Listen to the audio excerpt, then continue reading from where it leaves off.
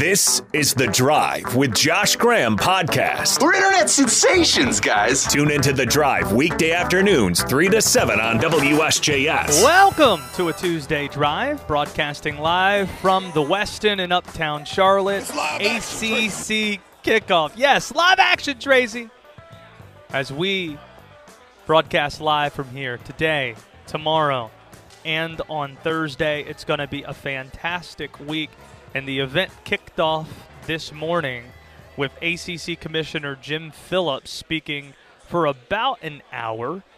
And WD, you will not be surprised to learn, Jim Phillips, not the most fun listen this morning, especially for folks in the Triad. Now, even though he didn't specifically talk about Greensboro when bringing up league headquarters, it was triggering.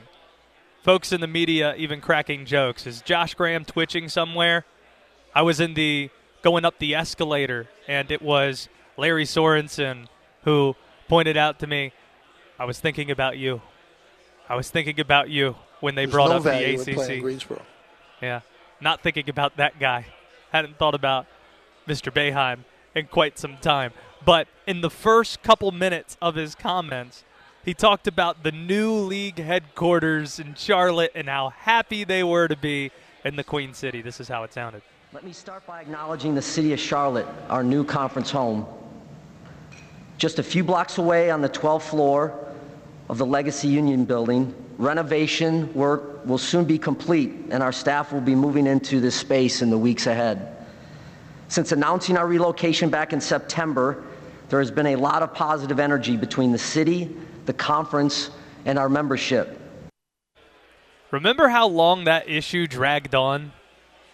Where we'll have this done by the end of the calendar year. We'll have this done by the ACC tournament that following year. We'll have this done by spring meetings. And then there was still nothing to talk about. And as he mentioned there, it dragged out all the way until last September. What I'm being told is the same thing's happening when it comes to actually moving into the damn building. Because they were supposed to, this is my understanding, they were supposed to move into the new building a couple blocks away from here by the first week of August, which, if you're looking at your calendar, is next week. That isn't going to happen. They're hoping now by the start of football season to have everything ready at the new league headquarters in Uptown Charlotte. But given what we've learned about how this issue can drag out and how that timeline can change, I wouldn't be so optimistic about it. And all along in this entire process, the people that I feel for the most with this, not just the folks in Greensboro who lost the league headquarters despite the fact they wanted the league headquarters more than anyone and had the best offer as far as we could see on the table. No, it's not just them. It's the employees that worked in Greensboro and Grand Hover, who, many of which are moving to Charlotte, who can't move into their offices right now because those offices are not ready. So guess what? They drive back to Greensboro in order to work on a week-to-week basis. So that's one thing from Jim Phillips. He closed his 30-minute opening remarks with a statement, a pre-prepared comment on Northwestern. By the way, 30 minutes. Dear goodness. John Swafford, we used to make jokes about how long-winded he could be with his opening statements. He never really got to 30 minutes, though. That's what Jim Phillips does, though. It's the Jim Phillips administration that we're talking about. And here was the comment that everybody was waiting for in the weeks following him being named a defendant in at least one lawsuit, given the fact he used to be the AD at Northwestern. This is a very difficult time for the Northwestern community, and my heart goes out to any person who carries the burden of mistreatment or who has been harmed in any way. During my 30-year career in college athletics, my highest priority has always been the health and safety of all student athletes. As you know, with this matter in litigation, I'm unable to share anything more at this time. Now, this is the part where I'll be fair. and I'll defend Jim Phillips. What else do you want him to say? What is he supposed to say when he hasn't been in Northwestern in years and he is dealing with a legal situation? It's not a joke. It's a real thing. There really isn't much he can say. So he said that. Nobody asked any questions about it in the following 30 minutes where he had a Q&A. And really there wasn't much else newsworthy to get to from him today. He talked about his Disney and ESPN partnership. You're going to be surprised to learn he's all in on Mickey Mouse.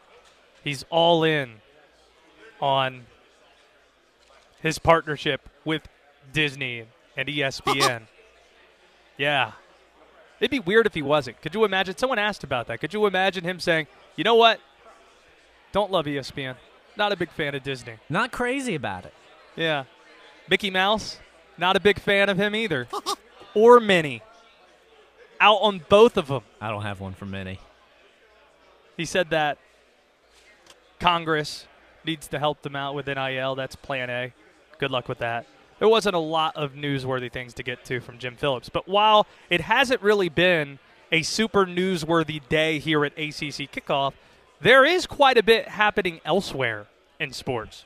Jim Harbaugh being slapped with a 4-game suspension to start this year. This is in response to recruiting violations after a long investigation in Ann Arbor.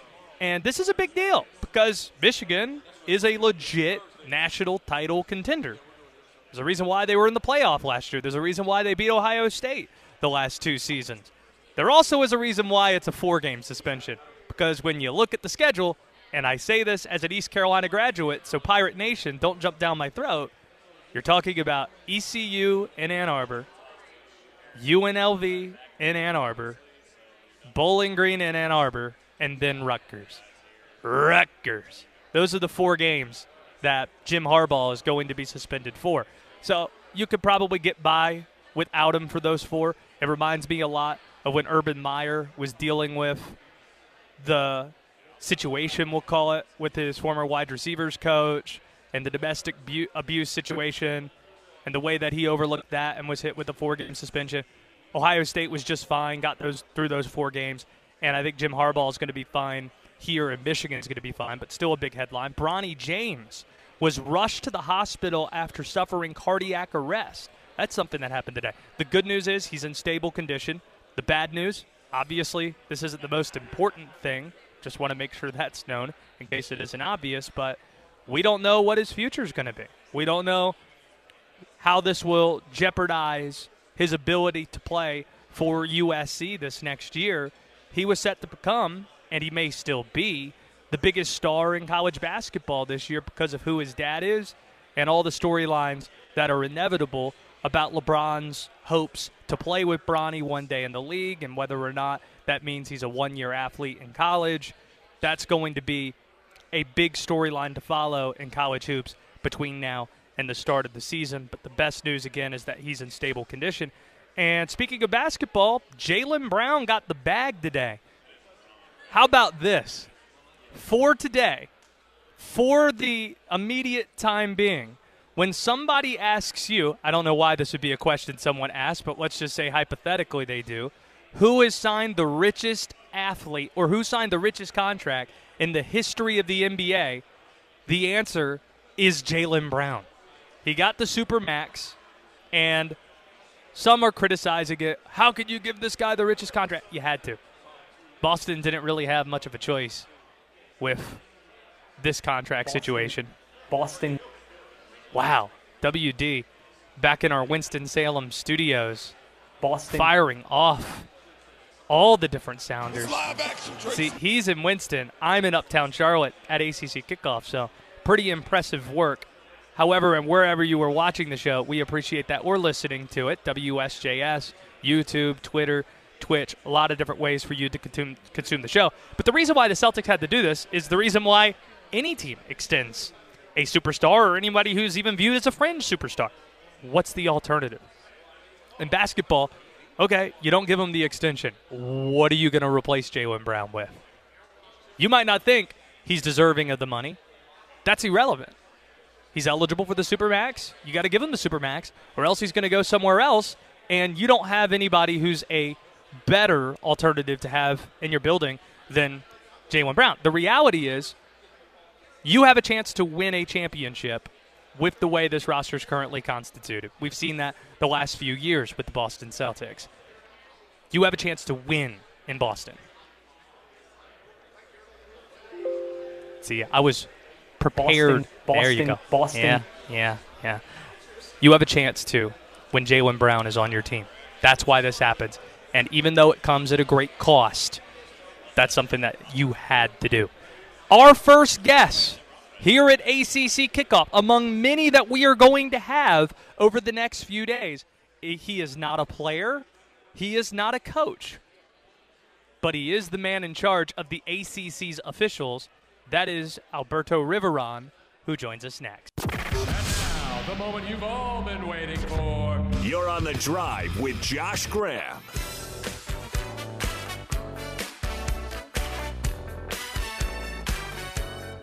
And this is a conversation that I've been looking forward to all day today as Alberto Riveron joins us, the ACC Supervisor for football officials in the conference. And there's an ACC conversation to be had. There's a national conversation to be had when it comes to officials. Getting to the national conversation with the rule changes, we're looking at baseball cards that are sitting in front of us. A lot of baseball fans have applauded rule changes that were made this year to speed up the game close to 30 minutes on average. When you talk about the clock moving after first downs and some of the changes we've seen in college football, do you think it will have a similar positive effect from a viewing standpoint for fans? So one of the things you have to look at is in football generally when we change a rule or tweak a rule, number one is always player safety. And then number two are competitive issues. And in this case, even though it might, the experts tell us and the data reveals, because they've been looking at this for a couple of years now, that because of these changes, not stopping the clock on first downs outside of 2 minutes in each half, it will reduce the game by anywhere from 7 to 9 plays. And obviously we'll see if it's right this year. But what we have to look at is player safety. Since now we're going to an expanded playoff system next year, we have to look at ways to hopefully eliminate some of the opportunities for athletes to be injured and player safety, exposure. And this will take away, if you multiply it over a year, I'm not a math major, but let's just say seven plays per game, and they're looking at 11 games a year, that's 77 times less that they will be exposed to a potential injury situation. Pretty much a full game. That's exactly right. So hopefully this will cut down on injuries, and again, it will speed up the game a tad. But again, it wasn't for the fact of let's speed up the game. It was for exposure to our student athletes. Alberto Riveron joining us, ACC Supervisor for football officials. This is something we talked about with basketball during the season last year. It seems like, and this might be a product of social media, who knows, that officials have been right in the age of social media more than at any point in history that's trackable. But it seems outrage is also at an all-time high, too, after games and things that become controversies and such. Why do you think that is the case? You call it outrage, I call it passion. We all have such a great passion for the greatest game in the world, football. Sure. And if you didn't have that passion, I wouldn't have a job. Maybe you wouldn't have a job in covering football the way we do. So you talk about officials being right. I'm going to ask you a question here. If you're an employer and you have someone that comes into you on the resume and they can prove to you that they are right under the stress and the situations that officials officiate, they are right over 95% of the time at this level, would you hire them? You would. But on that note, would you also, do you think there's a position or a responsibility for the league office to defend its officials in a public way? Because the NBA has its system where night to night there's some evaluations where you acknowledge some wrongdoing, sure, but you hope that in the math fans see the transparency of how much more right they are than wrong.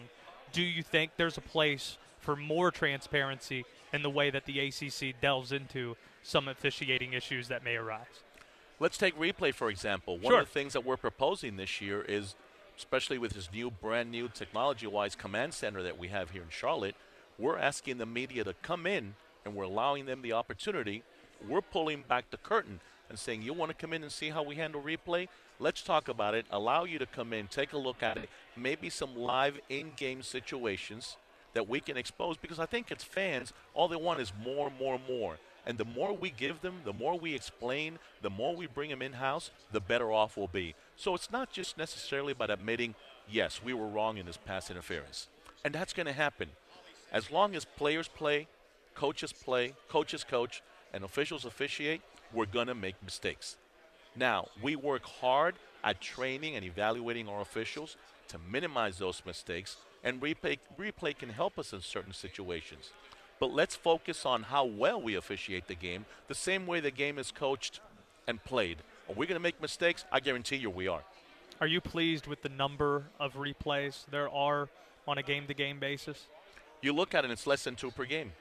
Is that a good number for you? I can't tell you what a good number is or not a good number, but remember, this is a game that live action is less than 15 minutes for the 3 hours and 12 minutes that we're running a game. So the less we impact the game and take away from that live action and the continuity of the game, the better off we are. Is there a place for replay in today's game? No doubt about it. But we have to keep it in check and make sure that we use it accordingly and smartly. What's the number one question you've gotten from coaches about the rule changes this offseason? It really has pertained to the clock stoppage. The other rule that we had this year, remember, it's a non-rule year for the NCAA. The other rule that we're talking about is that one team may not call back-to-back timeouts during the same dead ball period. That really hasn't been an issue, but they really want to know how we're going to administer the game as far as not stopping the clock and then starting the clock. They're very interested in the mechanic of that so they can make sure they get their plays in accordingly and keep the game moving. Have you noticed officials talking about, going back to criticism that might be out there, is it a conversation within officials how much more accessible some of this criticism is? Because this is something I talk about with Ryan McGee, whose dad, Jerry McGee, great book that was written recently about those two and their relationship in football. A concern that McGee's always voiced to me, Ryan, is why would you have any football officials when all they see from Pee Wee up, angry parents, angry fans constantly jumping on them? So that's an issue. And going back to McGee, we just closed our officials clinic yesterday. As a matter of fact, I moved from one hotel to the other.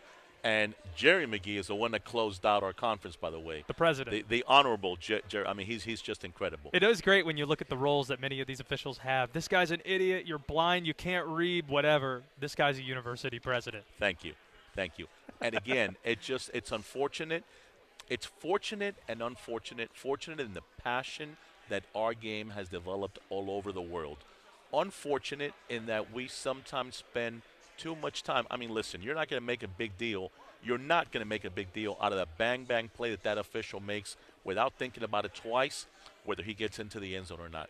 We just go to commercial or do our thing. However, if there's an iota of a doubt that player didn't break the plane of the end zone, then we're really going to scrutinize it. That's today's world, and technology has brought us to that point. And I think, is it good for the game?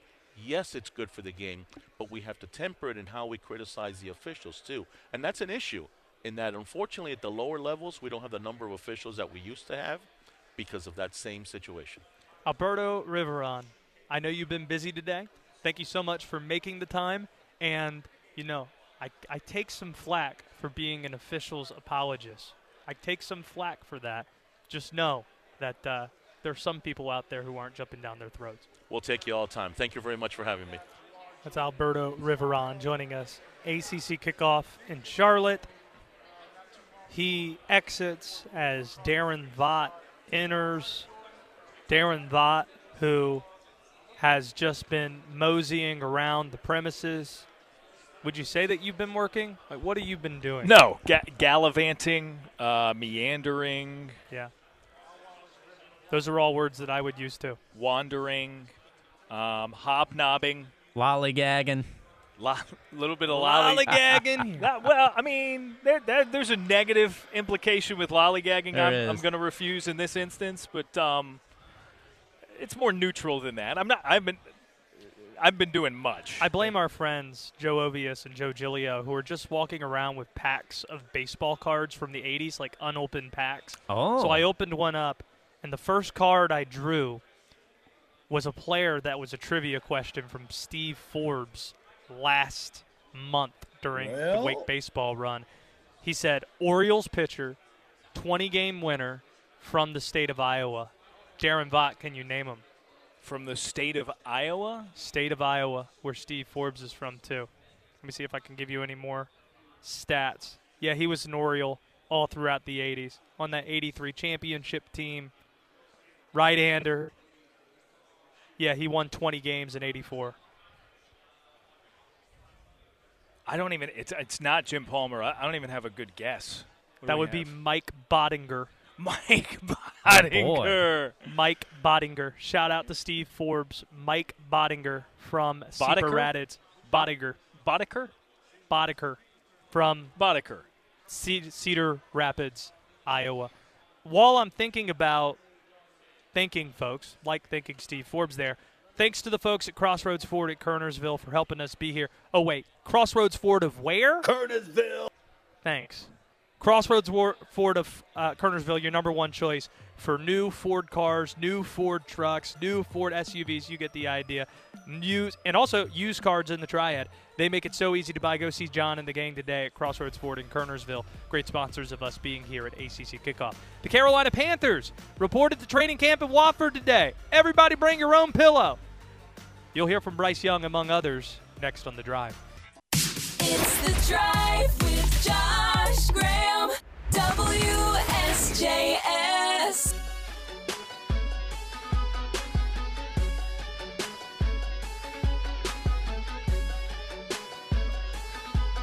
Our first player interview will be Garrett Schrader, Charlotte native, quarterback of the Syracuse Orange.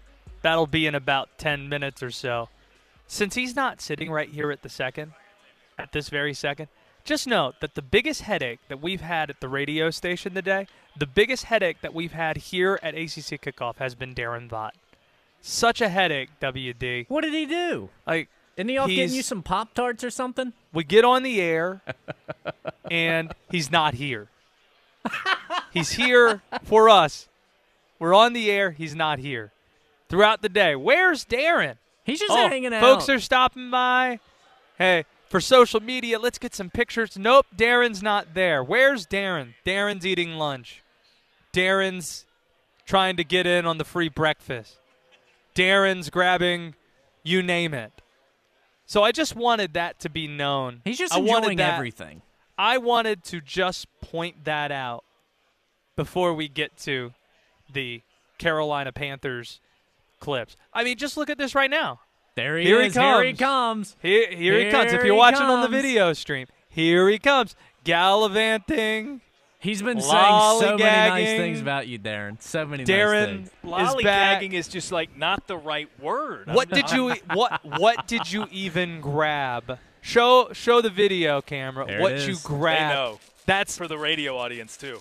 Yes. ASMR Pop-Tarts. It's the foil. The foil packaging of Kellogg's Pop-Tarts. He was late to the segment because he was grabbing a Pop-Tart. What flavor did you grab? It's a pack of Pop-Tarts. They've sort of adopted my idea of it's the cinnamon brown sugar. They've sort of adopted my idea of the pile of cases of them because they're all in the foil. I love the idea of just a big pile of Pop-Tarts. You grab one and you get what you get. I was told there was a toaster somewhere around here. I have not seen said toaster. I haven't seen it either. I think it's over on that side where the league employees are. I can't eat Pop-Tarts unless the Pop-Tarts are toasted. Does that make me strange? No. I think that's maybe most people's preference. They the cookies are out. That's not. Why are you giving them the incomplete look of the cookie? Because I've just eaten a big off old the chop top of out of orange. it. I've eaten about half the cookie. That's how good it is. That I couldn't wait to present it for the video portions of our audience. I had to present it with a couple of bites in there. Let's listen to some sound, why don't we? The Carolina Panthers reported to training camp today. It's always great how the Panthers reporting to camp, and I assume other teams are this way, how it's covered. Or I guess it's not this way for a lot of other teams because not all other teams are moving into actual dorm rooms like the Panthers are at Wofford. Yeah. It's It's amazing watching millionaires get out of their car the same way you look at your college-age son or nephew walking onto campus for the first time as a freshman. Oh, I've got my pillows. Hey, Bryce Young, how many pillows do you sleep on? Hey, Derek Brown, did you bring your own blanket? You remember the candle thing last year? Oh, Robbie Anderson? Everybody was getting candles, but yeah, Robbie specifically. Bernsey, you want top bunk or bottom? Did you just call Brian Burns Bernsey? Bernsey. I like it. That's something that you would do in a roommate setting. Okay, the sound can wait. What did your dorm room look like back at Elon? Were you on campus? Were you in a dorm at Elon? No, Elon was grad school. You could still be in a dorm at grad school. I was in a shabby little studio apartment in Burlington. And my then bed go back. folded out of the wall. Did you ever stay in a dorm? Yeah, undergrad. I actually had a scholarship in undergraduate that required that I live on campus. Now, it was in a small enough area to where there wasn't a lot of off-campus living options anyway. So I was on campus for 4 years. All 4 of my 4 years. How would you describe your dorm room? First year, bunk beds, for sure. I was top. I was bottom bunk, which I thought was a good thing until hijinks ensued. And at East Carolina, one morning I woke up and I was saran wrap trapped in the bottom bunk.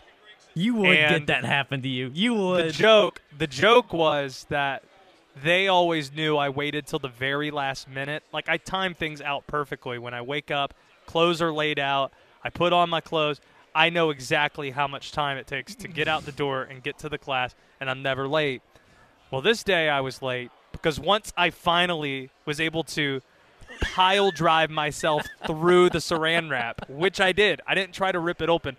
I jumped through it because I had to try and make it to my morning class.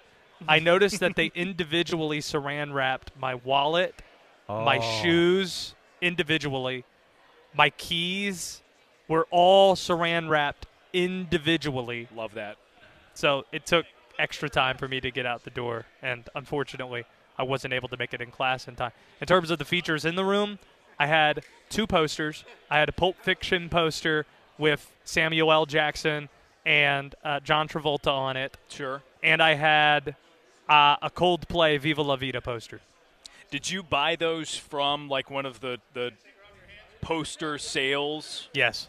Yeah. I And had my roommate, Rocky poster. Rocky's great. Came from that.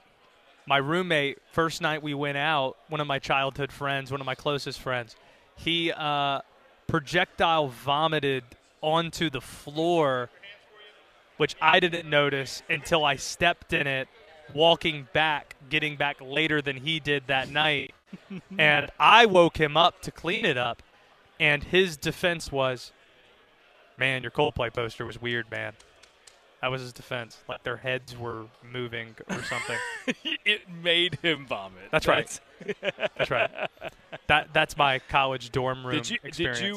Did you and your roommate or roommates do the thing where it's like, well, we can't have a pet, but fish are allowed? No. See, we had fish. There was nothing live in the East Carolina freshman dorm room. We had fish. Will Dalton, you strike me as somebody who would have something Star Wars related in a dorm room. I had many things Star Wars related in my dorm room. And now, see, I never had to live in an actual dorm. Like, it was kind of like a suite setup. Yeah. Okay. And all right. It Suite, was S-U-I-T-E. Correct. Yeah. Suite life. And it was immaculate. Like, I'm very clean. I'm very tidy.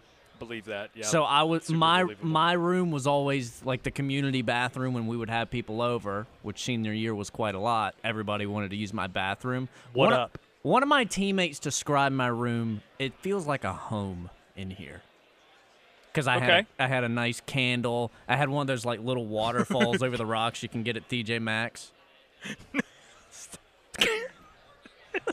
And Star Wars stuff. By the way, you just had pictures of words like my mother. This is me. Like No. it's a framed thing in the atop the kitchen counter that just says home real big on it. No, but it was that type of vibe. Comfort. Yeah. This is me having to Cookie do jar. like the tap on my chest, like after a quarterback throws a pick. Yeah, we know it was your fault as a radio host for this segment because Yes, you did I this. just realized I never explained why there are Pop-Tarts all over the place here at ACC Kickoff in Charlotte. Well, I mean, also we're yet to get to the Panthers sound. Yeah. We'll get to that later. I'm like, if you need more detail as to the I already apologized for that. This is me apologizing for the lack of explanation for the Pop-Tarts being here. They're the newest ACC bowl is the Pop-Tarts Bowl. Yeah. Oh. That's the newest ACC bowl game. So to celebrate Pop-Tarts, what options did you have? Cinnamon flavor? Well, okay, so like I said, it's more of a sort of a pile of them, so you can't tell until you rip into the packaging. But they had 3 boxes in the background. There was the chocolate fudge, I think is that technically the name of the flavor, brown sugar cinnamon, and then strawberry. Get out of here. Which has been added since this morning, because initially That had to be the biggest when we pile. walked in, it was just chocolate fudge and brown sugar That had cinnamon. to be the biggest pile. They were all in one pile, is It's what like, I'm saying. oh, I was about I to did say. not choose brown That's sugar why, cinnamon. because they didn't want the strawberry folks to feel that bad about it. But They're not bad. It's like the Strawberry's Neapolitan good. ice cream where everybody's dug into the vanilla and into the chocolate, and there's just a lot of strawberry ice cream there. That's how I envision that going if there were 3 separate piles. My apologies for this segment. This one was for us. We do about one a show. We must talk. Go ahead.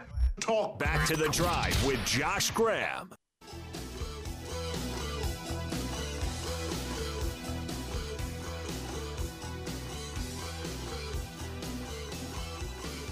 Busy day today. Day 1 of ACC Kickoff in Uptown Charlotte. Not too far down the road, Wes Durham, by the way, just now sitting down with us. Hello, everybody. How far do you think, or how long do you think it'll take to get to Spartanburg, South Carolina, get to Wofford? Right now? If you left right now? Sure. Day and a half. Drive I don't time. know if you're familiar with I-85 in the state of South Carolina. South Carolina, I'm not. They've been working on that since Eisenhower. So, training camp. For the Panthers? Players reported today. Did they? Okay. So you get all the images, all the videos of millionaires with, pillows, with blankets. Box fans. Yes. Candles, walking into their dorm room, which leads to the obvious place.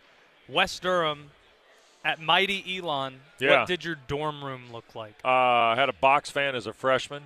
I had a box fan for the first 3 years because our dorm, Chandler dorm, did not have air conditioning.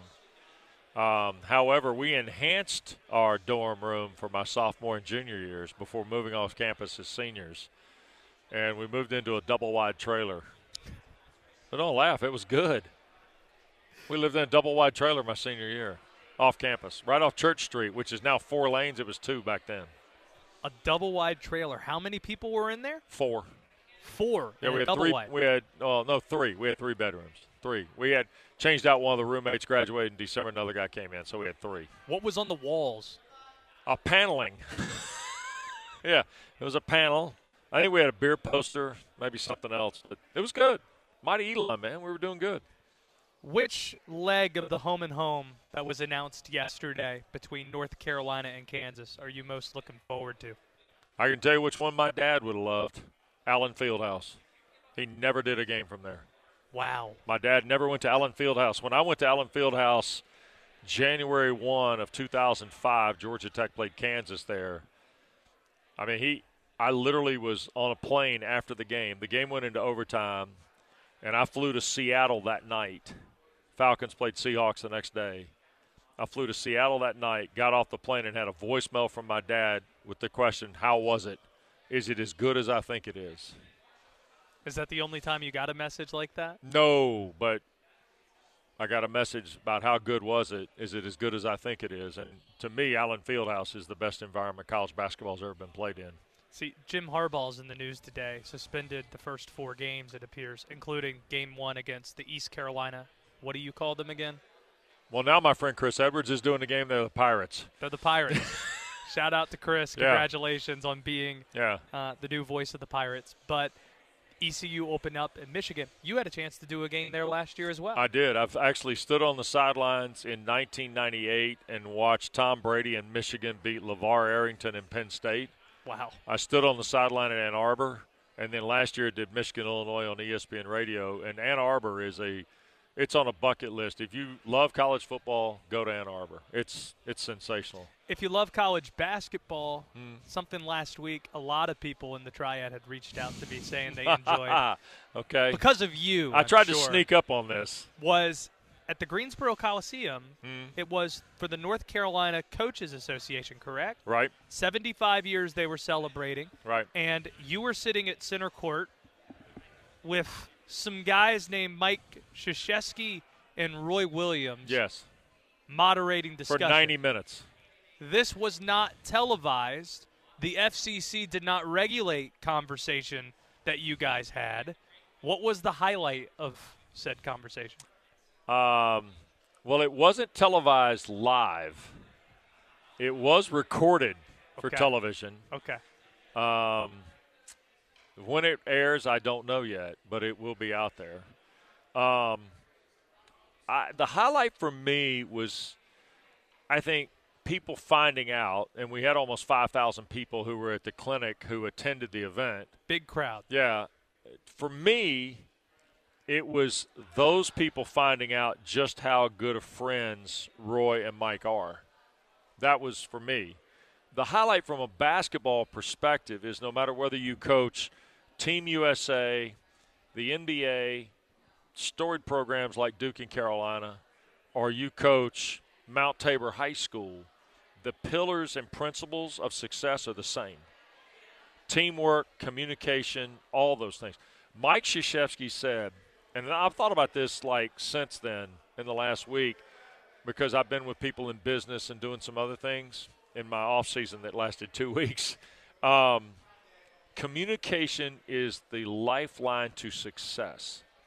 And you think about that and where we are now where we're all buried in phones or online or doing something else, do we really communicate the way we should? And I thought when he brought that up, that was a terrific statement and very factual. And it's been funny because I shared that with some business people I've been with in the last week or so, and they all were like, wow, he's right. I mean, I was with the guy who runs a company talking about, I'm doing everything I can to try and bring our people together now in the same room rather than have a Zoom call. So I think his point about communication was really good. Roy Williams told a story about recruiting character as much as you recruit talent. And he did not name the player or the prospect's name, but he said one time he was in the home of a player who they really wanted, and the player snapped back at his mom twice during the visit in the first 15 minutes, and Roy and his coaches got up and walked out. Wow.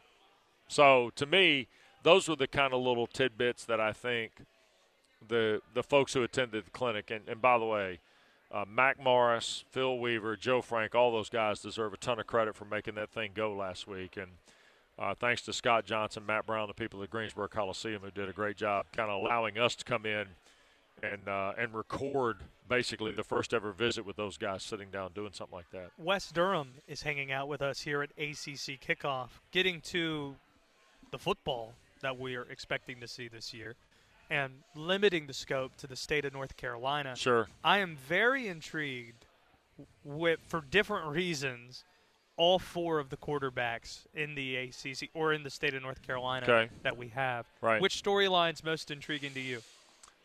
Oh, God, it's easy to say Carolina defense, isn't it? Oh, I mean about the 4 quarterbacks. Oh, the 4 quarterbacks? Because for different reasons. It's Drake May, it's sure. Riley Leonard, Brennan Armstrong, yeah. And 2 of them are guys who are familiar names, and 2 are guys who are going to become familiar names. Well, let me say this about Mitch Griffiths, okay?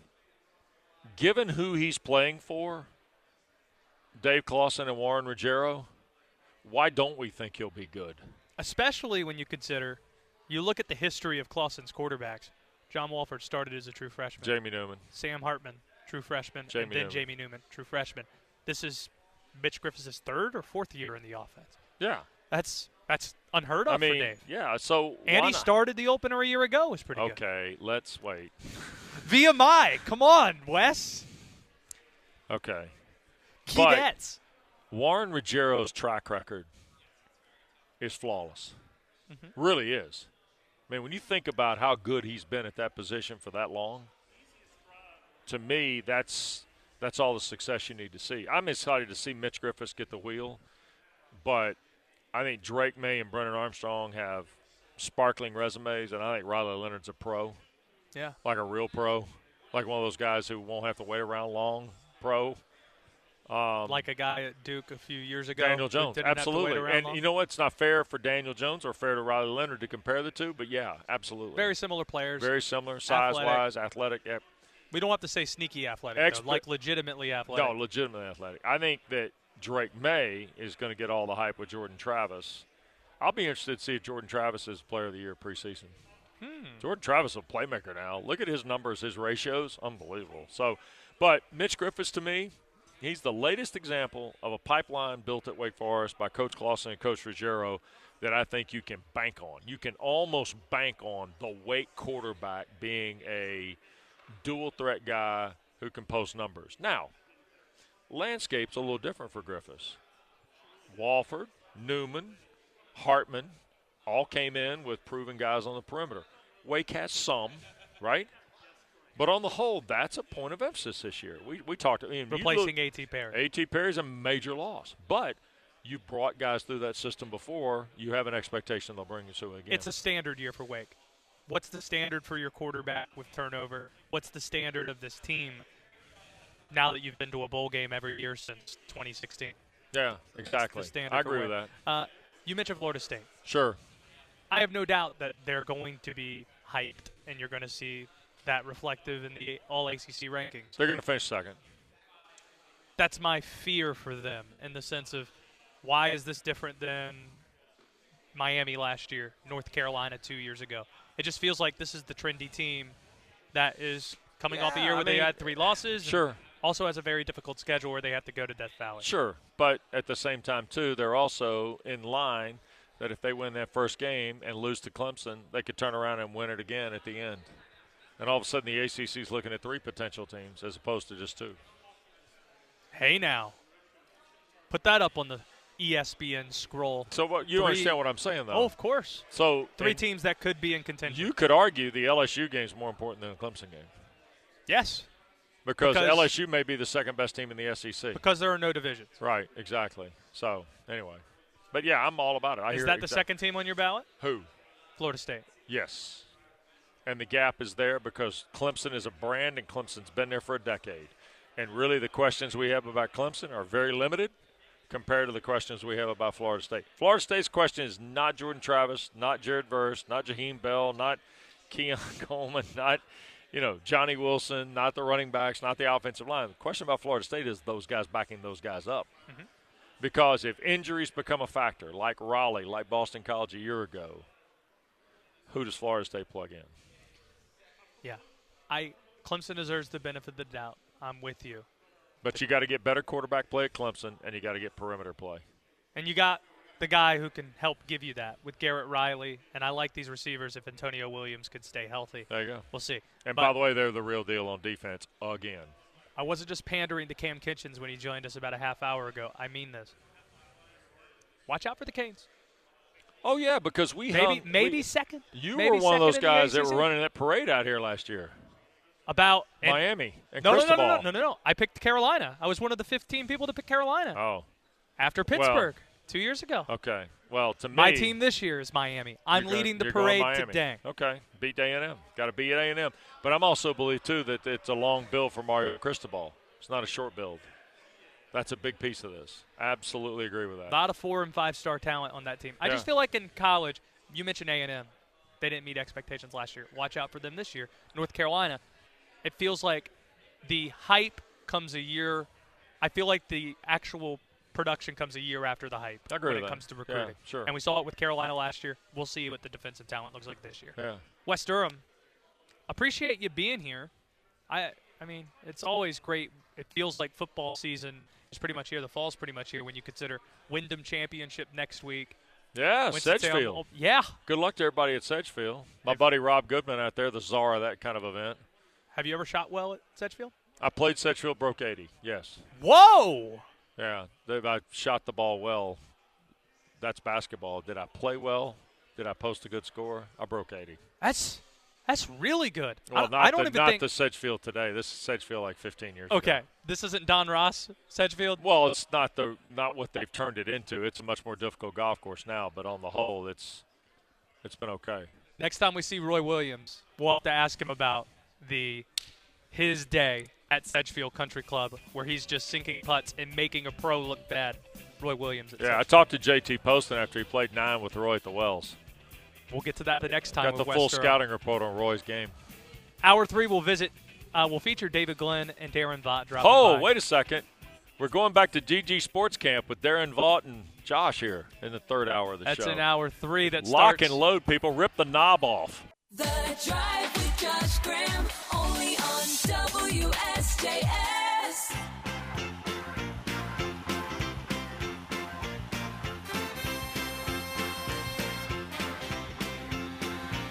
So, David Glenn is here. The Blues Brothers is playing. Man, that makes me happy. Daron Vaught is the former producer of the David Glenn Show.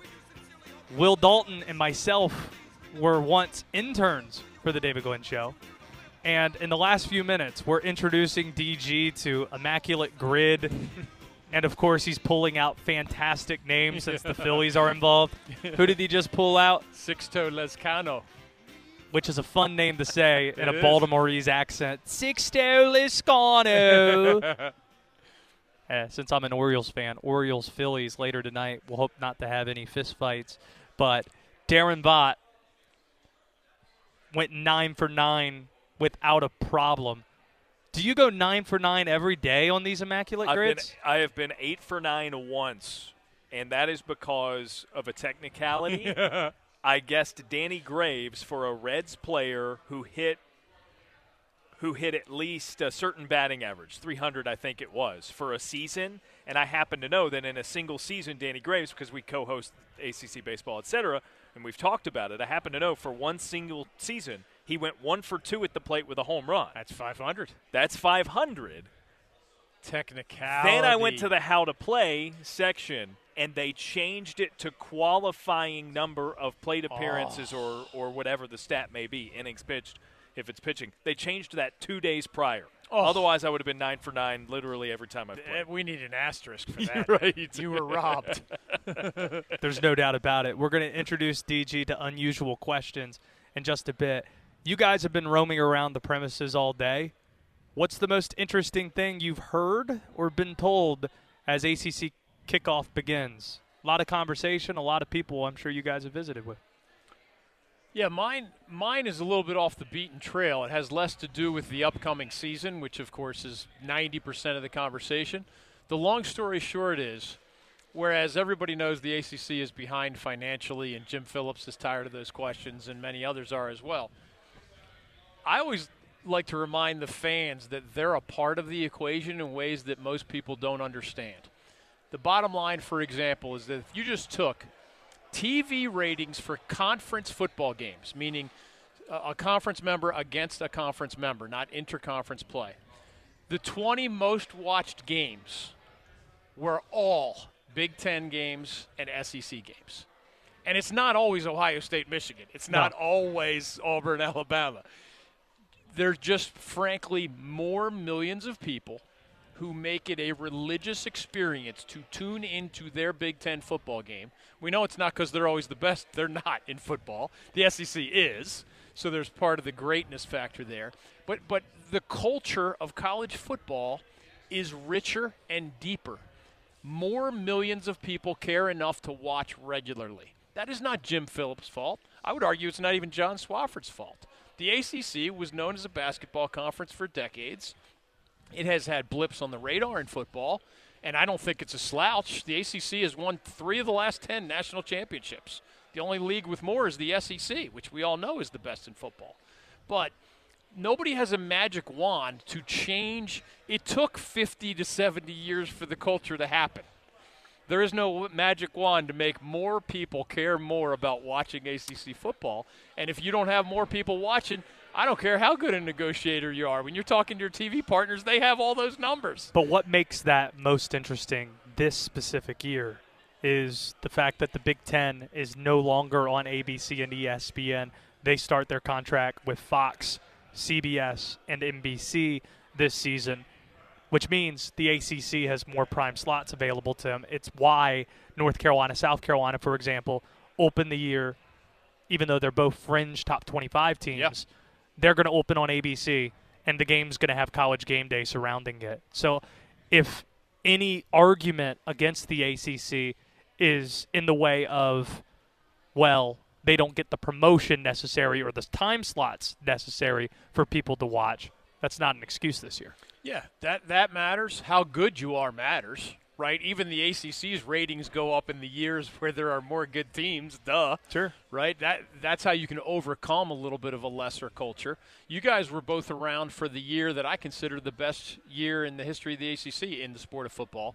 In 2016, Clemson wins the national title under Dabo Swinney. Louisville's in the top 25, and oh, by the way, Lamar Jackson wins the Heisman Trophy. Florida State finished in the national top 10 along with Clemson. 2 other teams finished in the top 25. Virginia Tech happened to be good that year. So if you have 2 teams in the national top 10, 5, and this is the final top 10, 5 in the final top 25, you win the Heisman, you win the national championship. And there were several other 8-win teams, and I think they sent 11 of their 14 to bowls. Wow. That's 2016, so we know it can happen. And there were a lot of good coaches in the league at the time. It was Jimbo Fisher at Florida State. It was Bobby Petrino at Louisville. Justin Fuente didn't end up panning out at Virginia Tech, but that was his best year, arguably his first year with the Hokies. And, of course, Dabo's still at Clemson. So it can happen. It's not like this league can't be there. And as Jim Phillips said, he thinks they're in as good position as anybody not named the SEC in the Big Ten, and I agree with that. Yeah, I think to piggyback off of that, one of the themes for the ACC in that particular season, and you alluded to a couple of them, was the quarterback play. I'm very intrigued by the quarterback class of the ACC this year. I don't know that it's that good. It dwarfs the SEC's talent. But here's the thing. At to that your position. Point, if I asked you who are the 3 best in this league this year, you'd leave some good people off. Yes. And you take all 3 of those players over the top guy in the SEC. Probably so. With respect to Joe Milton and who else would even be on that list? I don't know. Devin Leary at Kentucky, probably on that list. Let's, before we run out of time, get to unusual questions. This should be a lot of fun. Last week, guys, everybody made it out that I got mad at Josh and I left the press conference. That's not right. I thought it was an unusual question, and it's okay. It's time for Unusual Questions with Josh Graham. Yeah, so we got David Glenn and Daron Vaught here.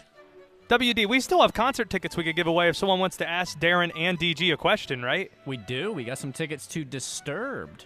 Yes, so they're going to be in Charlotte next Monday. And then the following week, they're going to be in Raleigh. So if you'd like to go to either of those shows, 336-777-1600, just ask us anything, an unusual question. Daron, I'll let you show DG how it's done. Yeah, all right, so we've got some wax pack heroes floating around. Got some baseball cards. Those are the wood grain framed 1987 tops. Mm-hmm. My question would be, what set do you think of when you think of collecting baseball cards or like opening a pack of baseball cards from your youth? I think early 2000s tops. That's what I think of. And finding a pack that I remember I got super excited, had Roberto Alomar in it, and Rafael Palmeiro in an Orioles uniform. All right, well, describe the card. What's the card look like? Okay. Like a gold border? Because that's 02. The 02 tops. It was gold. It's one of those. It was gold, for sure. You know exactly. I didn't know you could peg it down to the year. That's amazing. I can. 02 tops. Did you collect baseball cards? I did. I think of late 1970s tops. Yeah. And what I think of, a little bit off your question, is the really hard, flat piece of pink bubble gum that would come in those packages, man. Like, you could cut the inside of your mouth with the corner of that thing. It was rough and tumble bubble gum. DG, but I used to always get Cincinnati Reds instead of the Phillies that I was looking for. Right. So it's like the Reds beat us on the field, and now I got nothing but Pete Rose, Joe Morgan, and Johnny Bench, over and over and over. That's outstanding. Right behind your laptop, there's a half-eaten sugar cookie, which has become a staple at ACC Kickoff. There's also a Pop-Tarts container that Daron was enjoying that was cinnamon brown sugar. Brown sugar cinnamon. Brown sugar cinnamon. The name wrong. Sorry. That's a theme. I'm not a big fan of that flavor, which that leads to my question. You can't learn from your mistakes. Pop-Tarts Bowl is the newest ACC bowl. Do you have a favorite Pop-Tart flavor? I think it's got to be. We've had this discussion over. Like, it feels like that's been. Maybe it's not been an unusual question. It sounds like something WD would have asked. It does, since it was mine's food related. food related. How many flavors are there now? Enough. Oh, I mean, there's so many. They they do the most they're in the absurd. You know what? dozens I think now? he might be the best person to ask in the sense of when you think Pop-Tart, what flavor comes to your head? Like, what does it look like? What comes to my head would be strawberry. Yeah. See? A classic Now, but flavor. my answer in terms of my favorite would be blueberry, but I don't see them as often. I do like I don't know blueberry that more they- than strawberry. Yeah, they still make those, for sure. Yeah, it's the grape I'm thinking of. The grape resembled blueberry, but it was purple instead of that deep blue. I'm okay with blueberry being the answer. Cookies and cream, though. People sleep on it. Don't sleep on Miami and don't sleep on cookies and fascinated cream. by how many options there are now because I felt like as a kid there might have been like 8. Maybe. Eight- Like a handful eight initially, options. probably. They No. do all the seasonal flavors now. There's like a gingerbread, but Wow. it's a limited time of the year. Ah, you kids. They got fall flavors. WD, You spoiled kid. do you have something for David Glenn, Daron Vaught, and myself? I do. What is your gas station order? So in in other words, when you go to a gas station, like you need a stop or whatever, and you go inside, what are you getting? Like drinks, snacks, what is it? Candy. When I'm driving, I'm on candy. the road a lot. I've got a very, very specific order. Uh-huh. I thought you might.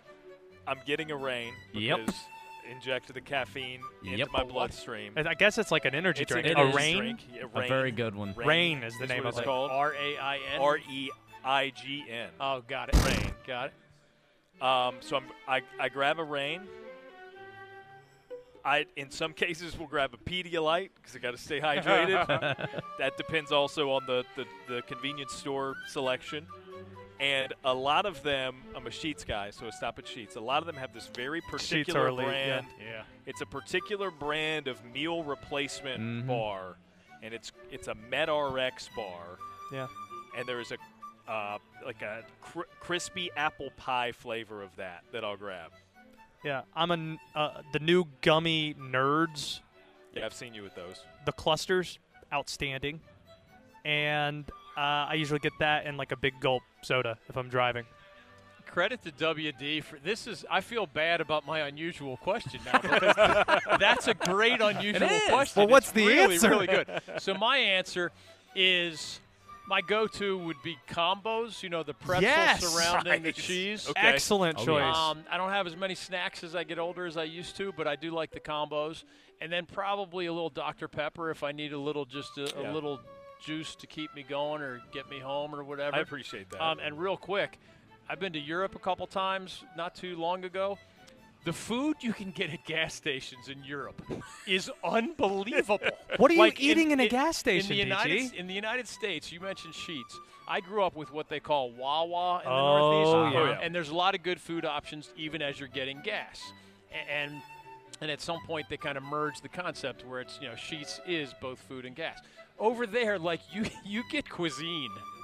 You get cuisine. Give me an example. Like, what's something you could eat? Like I was just in Italy, and they have one of the tastiest things I think they have over there is called the caprese sandwich, which is the mozzarella cheese, the fresh tomato, the basil, and then really, really fresh bread. So you would think there is no way there can be a great caprese sandwich in a freaking gas station. You'd be wrong. In Italy, there is. Love it. All right, close us out. What's your unusual question, DG? Mine is, if you can only pick one or put them in order, given the beautiful diversity of our state, beach, lake, or mountain. Or you could turn it into beach house, lake house, mountain house. I got you. I think I'm going to choose, and we're assuming this is the summer, right? Generally, the vibe. It doesn't even have to be the vibe. The actual thing. I'd say summer first. Excuse me, I'd say beach house first. Okay. Then I'm going mountain house, then lake house.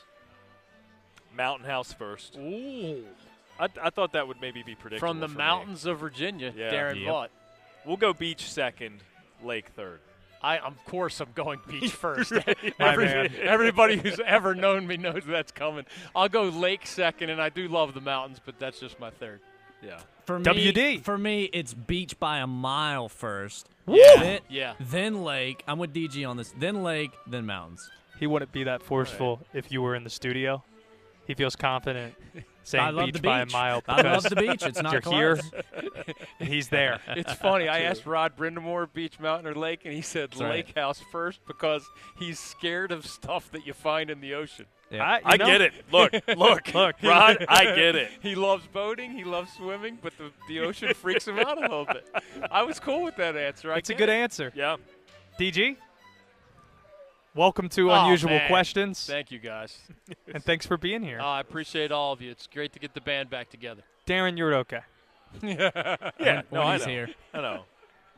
Oh, yeah, Darren, When he's half here. the show just wandering around, and he's in the background of the screen just, chatting it up. Yeah, you guys have no idea what I was plotting back there. And then my wife's texted me things that people were putting in the chat saying that Darren's cute and Pop-Tarts are mid. Back to back. That's what's in the she texted me, text too. chain. Apparently, she said super fan was the word that she used. I've got a super fan in the comments. We see you. Hey, when Darren visits the Glenn household, both my wife's friends and my daughter's friends both talk about how cute he is. That's it. So he's multi-generational, clearly. It's been pointed out on this show that he's a better-looking version of me, which I accept. I'm cool with that.